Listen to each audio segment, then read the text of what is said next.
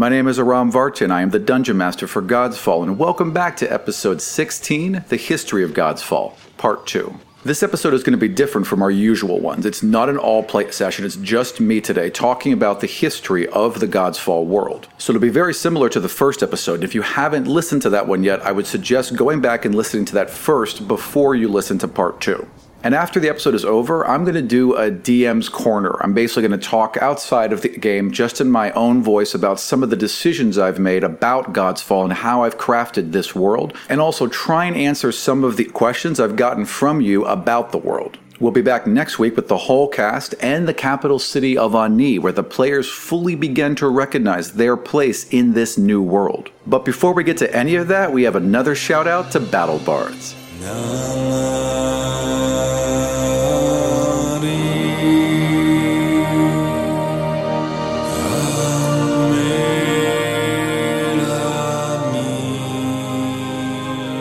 BattleBards makes premium audio for all of your RPG tabletop needs, and this week we're going to talk about some of the soundscapes they've put together. Deserts, both by day and by night. Large cities, by day and by night.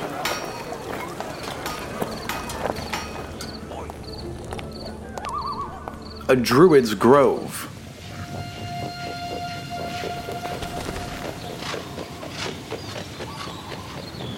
The hollow and closed sounds of a dungeon.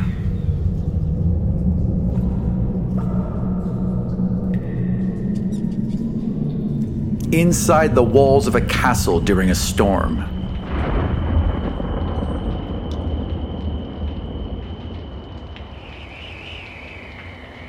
Even a dark elf empire.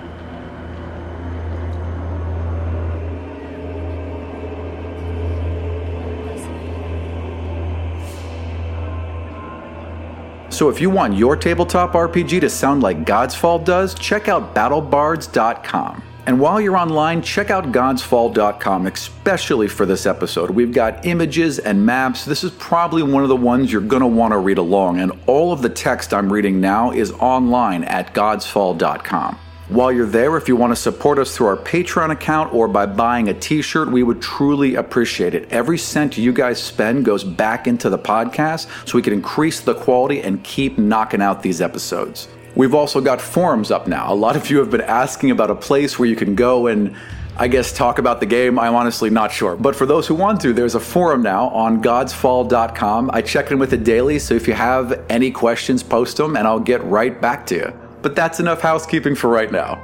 Let's get to the podcast.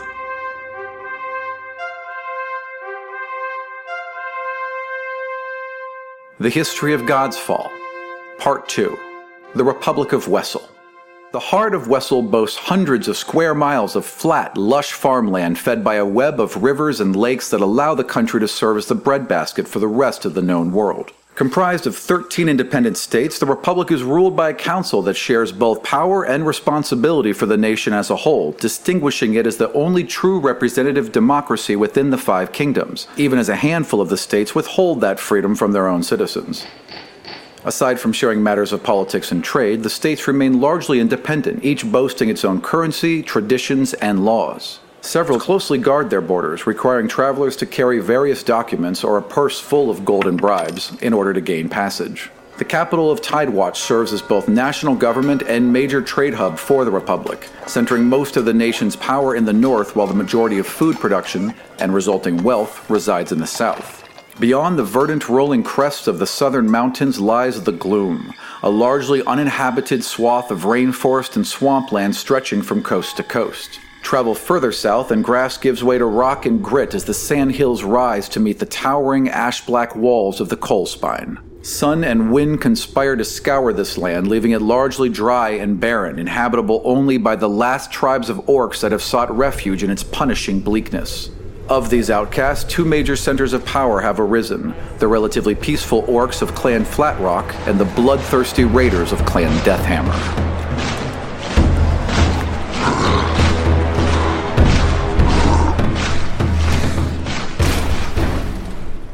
The Kingdom of Brennus.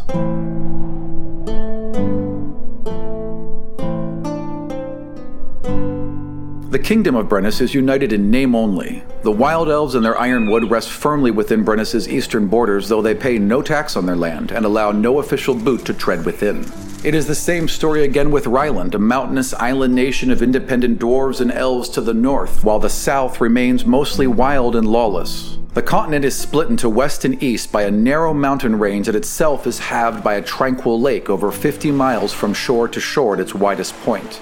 Below this freshwater inland sea lies the Great Southern Plain, a vast expanse of shrubs and kingsgrass that stretches from coast to coast. The plains rise to meet a line of steep hills stained with rust from the thick veins of iron that run through them. The nation's true might lies around the Sapphire Bay, a deep well of water surrounded by rings of dense coral and bordered by much of Brennus's western coast. The entire bay is rich with sea and plant life, enough to support a trio of powerful trade cities: Cape Tripletail, Oath Harbor, and the capital of Skyhaven, one of the oldest human cities in the Five Kingdoms. The palace within its brightly painted walls has been ruled by the same royal family for over 500 years, its throne currently occupied by the young king Arion Vallis. The lands south of the Crimson Hills are split again by the leading edge of Titan's Ridge, separating them into the rainforests of the east and the marshland tropics of the west, both overrun with bands of savages.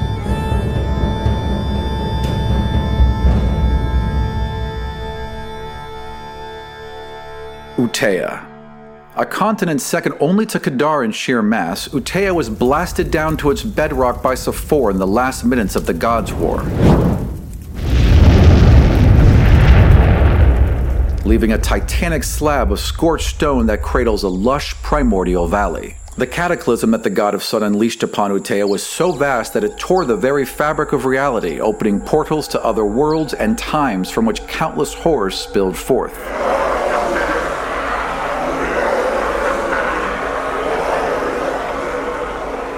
It remains to this day a wild, untamed place inhabited by barbaric tribes that cling to the valley and beaches, fortifying themselves against the monstrous creatures that have claimed this land as their own. Impossibly huge birds known as rocs inhabit the steep cliffs, while giant lizards long thought extinct roam the arid plains. The dangers of Utea do not end at its shores, as scavengers descend upon unwary ships and brazen smugglers that stray too close to the jagged black rock forest of the Thousand Fang Bay. On the west end of the Great Plateau sits a temple forged from the same blood-red stone it rests upon. 4 gigantic towers mark the corners of the structure, each dedicated to one of the original first gods.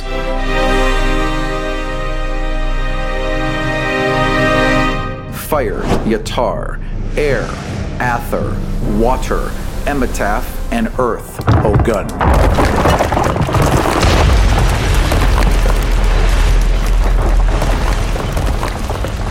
Infested with otherworldly creatures and surrounded by savages, the temple has sat abandoned since the Gods' War, its treasure and knowledge yet unclaimed.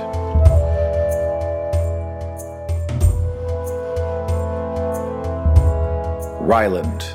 Just north of the Ironwood, nestled in the claw of the spine of the sea, sits a mountainous island nation known as Ryland. The fortified city in the clouds was the first built by both dwarven and elven hands, founded by those who viewed human ambition as a grave threat to the entire world.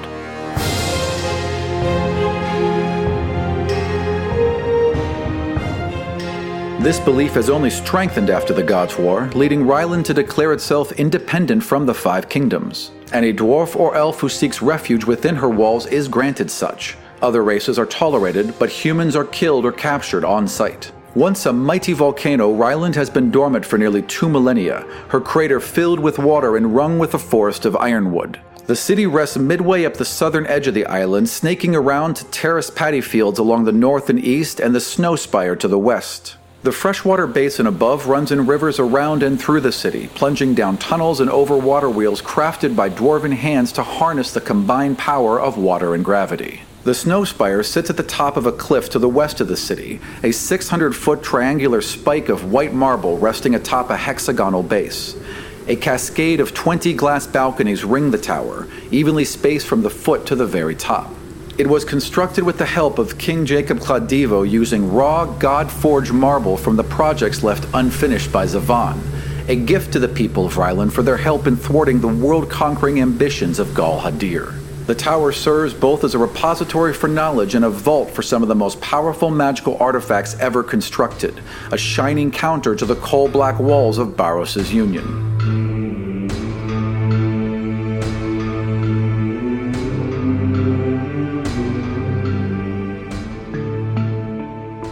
Gul Hadir. The greatest dwarven city ever forged sits carved from a mountaintop in the far north of the Kadarian Empire. Her dwarves were the first to be given magic, the first to build golems, and the first to set warships sailing among the clouds. Gul Hadir is insular and xenophobic, run since her inauguration by a series of great houses with ancient family bloodlines. Much as with Ryland, the Gods' War has intensified Gul Hadir's militant nationalism, a smoldering anger fed by the stinging rebuke at the hand of Zavan. Recently, there have been reports that the mighty lava forges, dormant as part of the peace accord set forth by Zavan, burn once again. Others have reported seeing airships in the sky and great constructs forged of steel and brass powered by steam crashing through the frozen tundra. The mightiest of all Gul Hadir houses is Clan Stoneburner, led by King Thoric, a brilliant scientist obsessed with thermal power and magic. He has led his people for 200 years, tunneling deeper and deeper into the mountain his city rests upon, while transforming the citadel above into a church of machinery and production. His people are complex, willing to sacrifice anything for progress while fiercely defending the traditions and histories of their individual bloodlines. Outside art, philosophy, and religions are considered to be propaganda from other dwarves, blasphemy from the elves, and laughably barbaric from all others. The Shatterland. A great chasm tore apart the center of Kadar during the Gods' War as Zavan and his lover Death fought desperately to defend the kingdom he had created from the burning hand of Sephor. The lifeless, salt-encrusted canyon that remains is named after Mordecai, for it was born from his destruction as the god of death sacrificed himself to oblivion, giving Zavan the power he needed to end the Gods' War and shield the 5 kingdoms from the resulting world storm. The canyon is deepest near the center, a straight drop of over 20,000 feet to the rocky pool of brine below. High tide sends waves crashing over the edges of the canyon on both ends of Kadar as a narrow lake of seawater mixes with thermal vents to create a bubbling cauldron. Steam rising from this acrid brew carries an overpowering stench of sulfur and coats the walls and mouth of the canyon with a thick layer of bright yellow salt. While the salt is highly prized, the caustic air disintegrates both metal and wood in short order, leading the majority of the harvest to be done by the hands of the poorest. The vapors are just as tough on men as machines, leaching color from the skin, hair, and eyes and shredding the lungs with boils and lesions. A trio of rivers that empty into the maw provide the only lifelines to a cluster of desperate villages along the northern rim.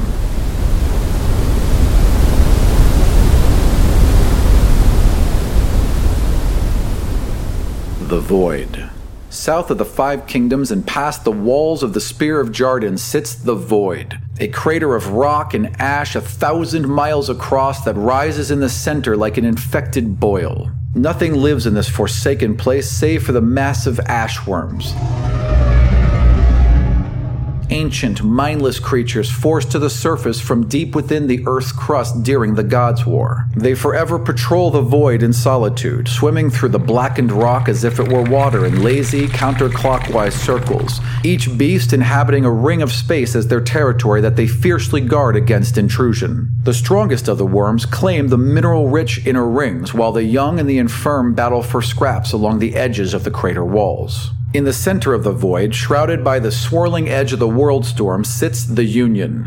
A mighty citadel raised by Barrows in the Old Land, the Union is a single column of twisted onyx at the peak of a coal-black mountain ending in a sharp, hooked point that forms the main tower, over a mile above the surrounding land. It is said to be completely indestructible. Even Ogun himself, raining down rock from the stars, could not sunder it. Though the Union is mostly obscured by the world storm, it can be witnessed yearly during the Great Calm when the world storm suddenly ceases to exist. This period aligns precisely with the start of the Gods' War, ending after a short hour as the winds and dust roar back to life seemingly from nothing.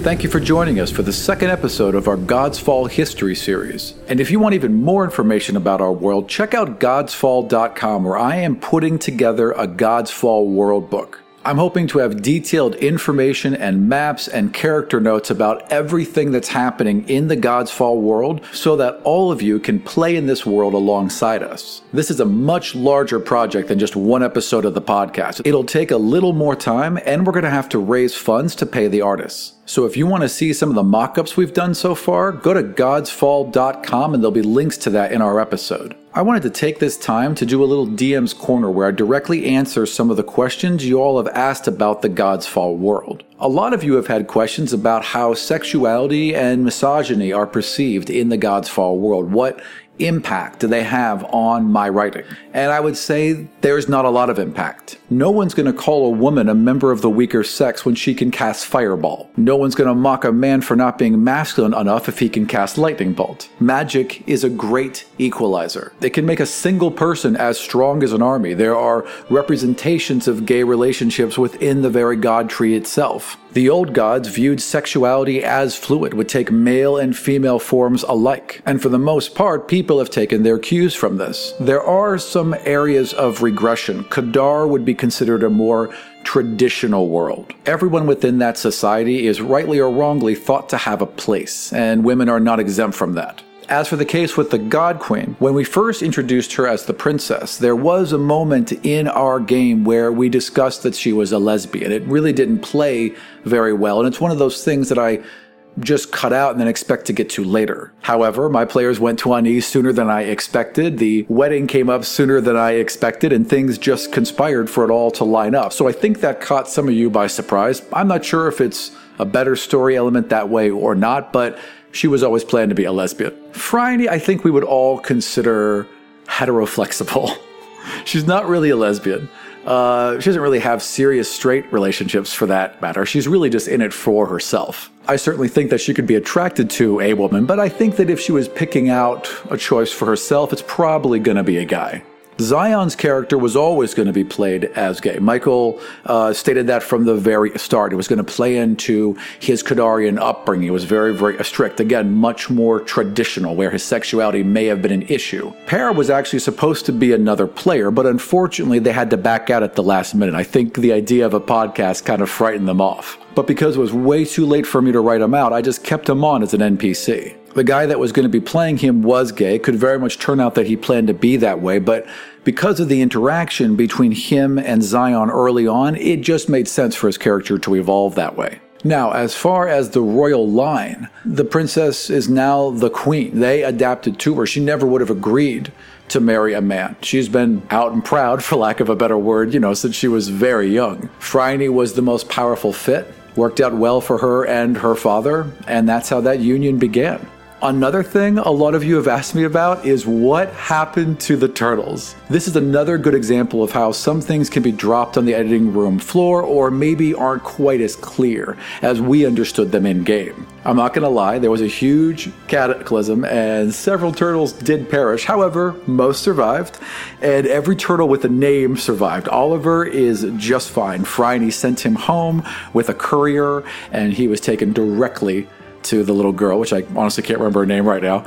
And the other turtle, Shelly, the old tortoise who would determine what crop was going to be the bumper crop by picking it out, also fine. No problems with Shelly whatsoever. She managed to hide under a rock during the zombie attack. Oh, some of you have asked if we're going to do another podcast. Let me be clear.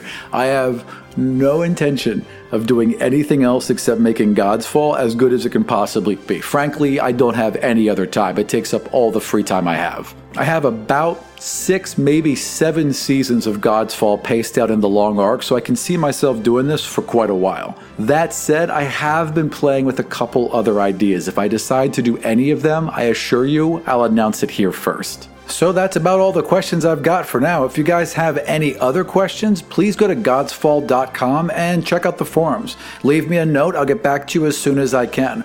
Or check us out on Twitter at GodsfallDC. And just another reminder, we've got tons more notes and maps and pictures and information on godsfall.com. If you like what you heard in this podcast, you're really going to like what we've put up on the website. So thank you very much for listening, and we will see you next week for another actual play session of God's Fall.